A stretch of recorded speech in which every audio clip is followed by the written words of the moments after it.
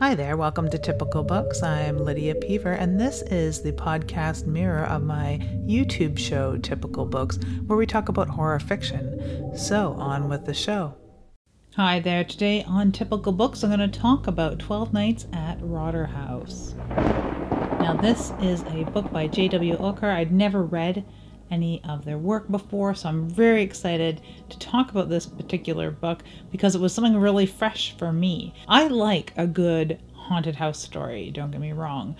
This, I had no real expectations. I was sold on the cover. I was very intrigued by fellow booktubers' reviews like Elizabeth Sagewood and others. So yeah, I was very excited to read this. It had been on my list for a couple months, so I finally bit the bullet. I love the cover. Being a writer, it has this gorgeous mansion built up in a pointillism style from typed letters or what could be taken as newspaper clippings, but it definitely looks just like typed letters. It's gorgeous. A few blood stains here and there. It's sort of antiqued in a way and stained, water stained or something, and just really says to me, this is going to be a typical book. It is a ghost story that has something to do with a writer, right? That's all I need to know. I'm sold. So 12 Nights at Rotter House, the first thing that intrigued me upon beginning to read it is that the writer, Felix, is going to this house for 13 nights. So the title itself is a mystery.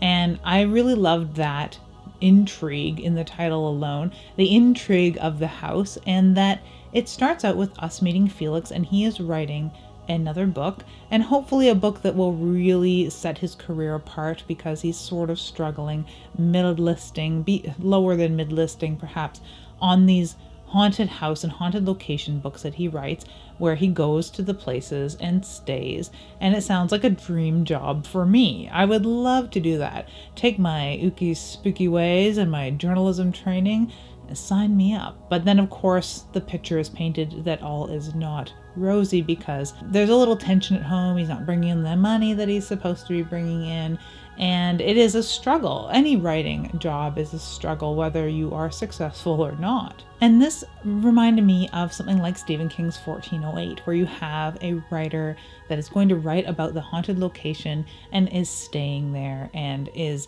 against all odds. Other people don't want them to stay there, like the owner of the house. She relents, but he does, go in there and sort of, it seems that he breaks in. So even that unreliable narrator thing starts to creep in where we're not even sure if he's supposed to be in this house, but he forges ahead anyway. I had to get into the house. That's also what tipped me off that maybe he wasn't supposed to be there.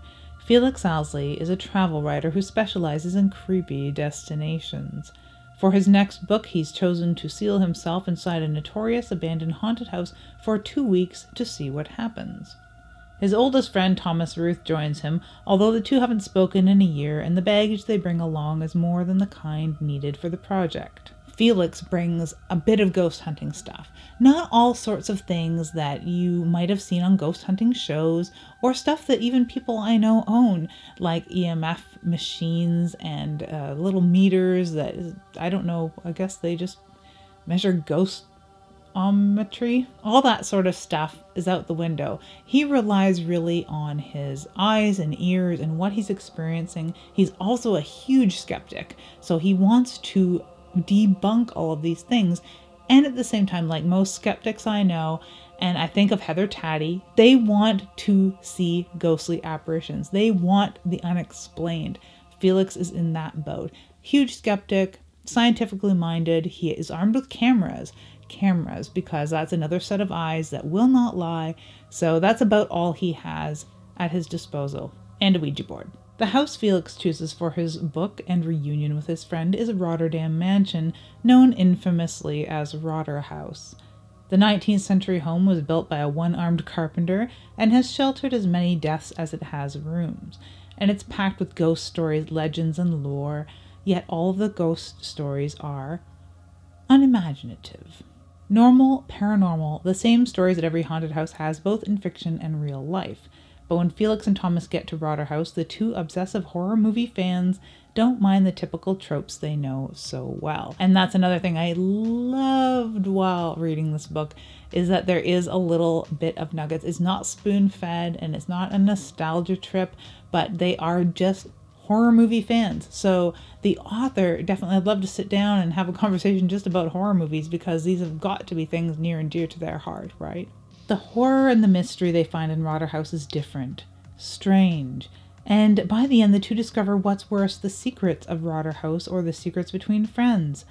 Edgar Award-winning author J.W. Ooker spins this dark psychological thriller that will leave readers unprepared for the horrors that lie within. And the one thing I will say is that I wasn't prepared for the ending. And if I had any disappointment, it's near the end. And that happens with a lot of books.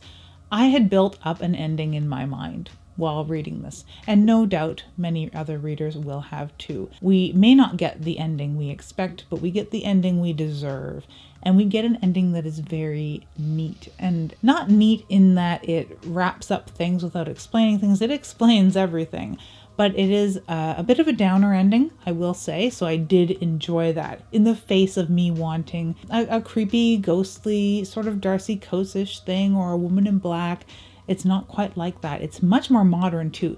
The language was really refreshing. He did a really good job of making me believe Felix, and also making you somewhat dislike these very likable characters. And that's tricky. You know, everyone talks about having likable characters or loving the unlikable characters. Ooker does something very unique, I think, here in this particular book, by creating a character that we simultaneously like and dislike. And it's not that we would like to change any of those things. This would be your quirky friend that you can only take so much of. Thomas, on the other hand, of Felix and Thomas, the two guys that end up in this house, poses another thing. He is scared of this house. He is protective of his friend, even though they've had a huge falling out that we get to hear about here and there in snippets, because they don't really want to talk about it, although they need to talk about it, right? So it's a very interesting dynamic there, and it's not a drama, like a personal drama that way. So I like that it stays as an exploration of this haunted,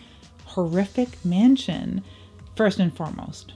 Now, the hauntings, of course, are detailed room by room, and I love it because it's like a tour of like a murder mansion or something like that.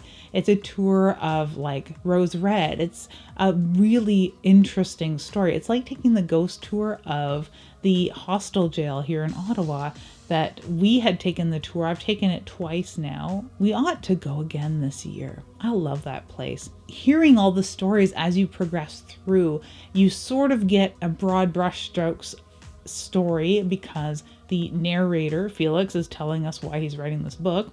But then he's walking Thomas through and explaining to a noob why this place is so haunted, and also explaining away some of the haunting at the same time. So it's just a lovely tour. If you want a ghost tour, if you've been home stuck for a while and you want to take a tour of a haunted house, 12 Nights at Rotterhouse is super fun that way. And it's not a pretentious ghost story in any stretch of the imagination. It is a very modern ghost story.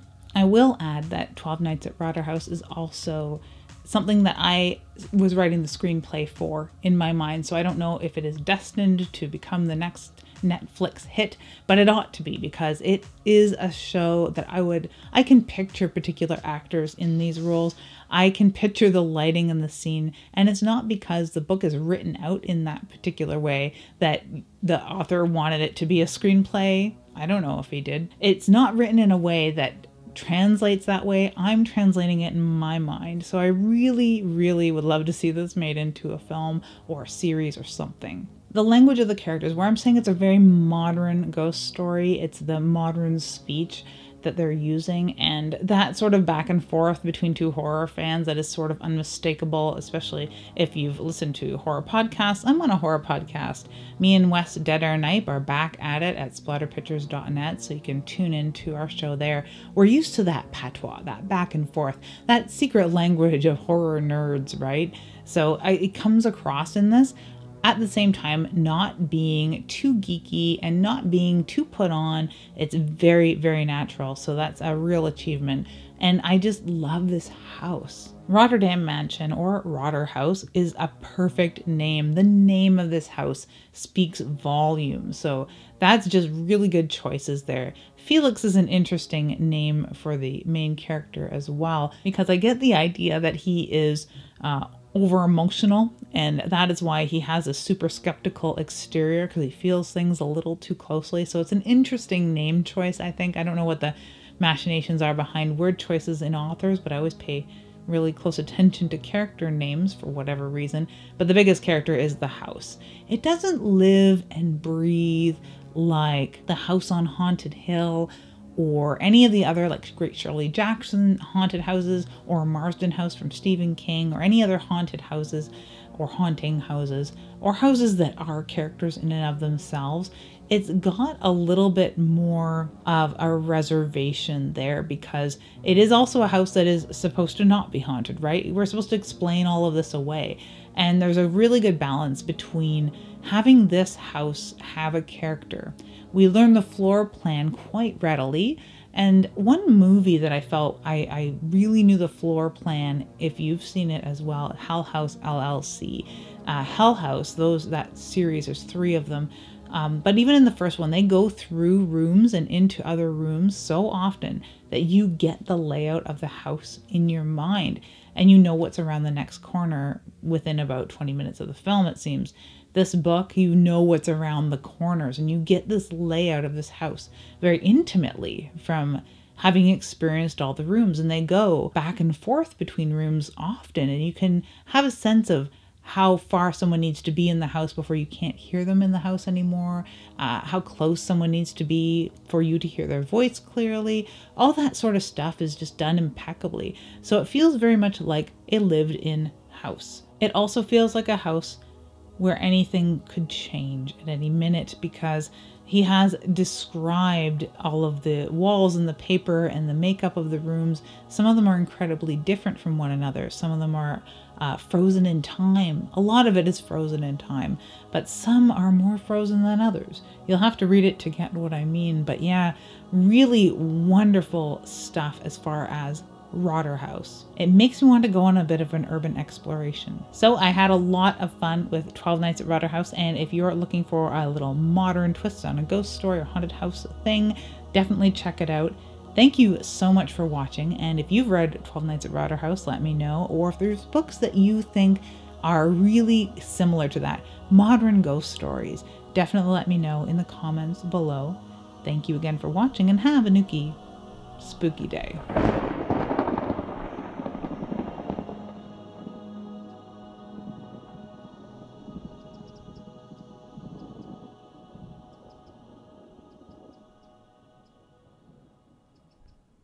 If you are looking for something new to read, some insight or reviews of horror you have read, or even talk from a writer's perspective, I hope you enjoy this little show. Feel free to check out the YouTube version by searching Typical Books, or visit me at lydiapever.ca. Thank you, and have a dark, devious day.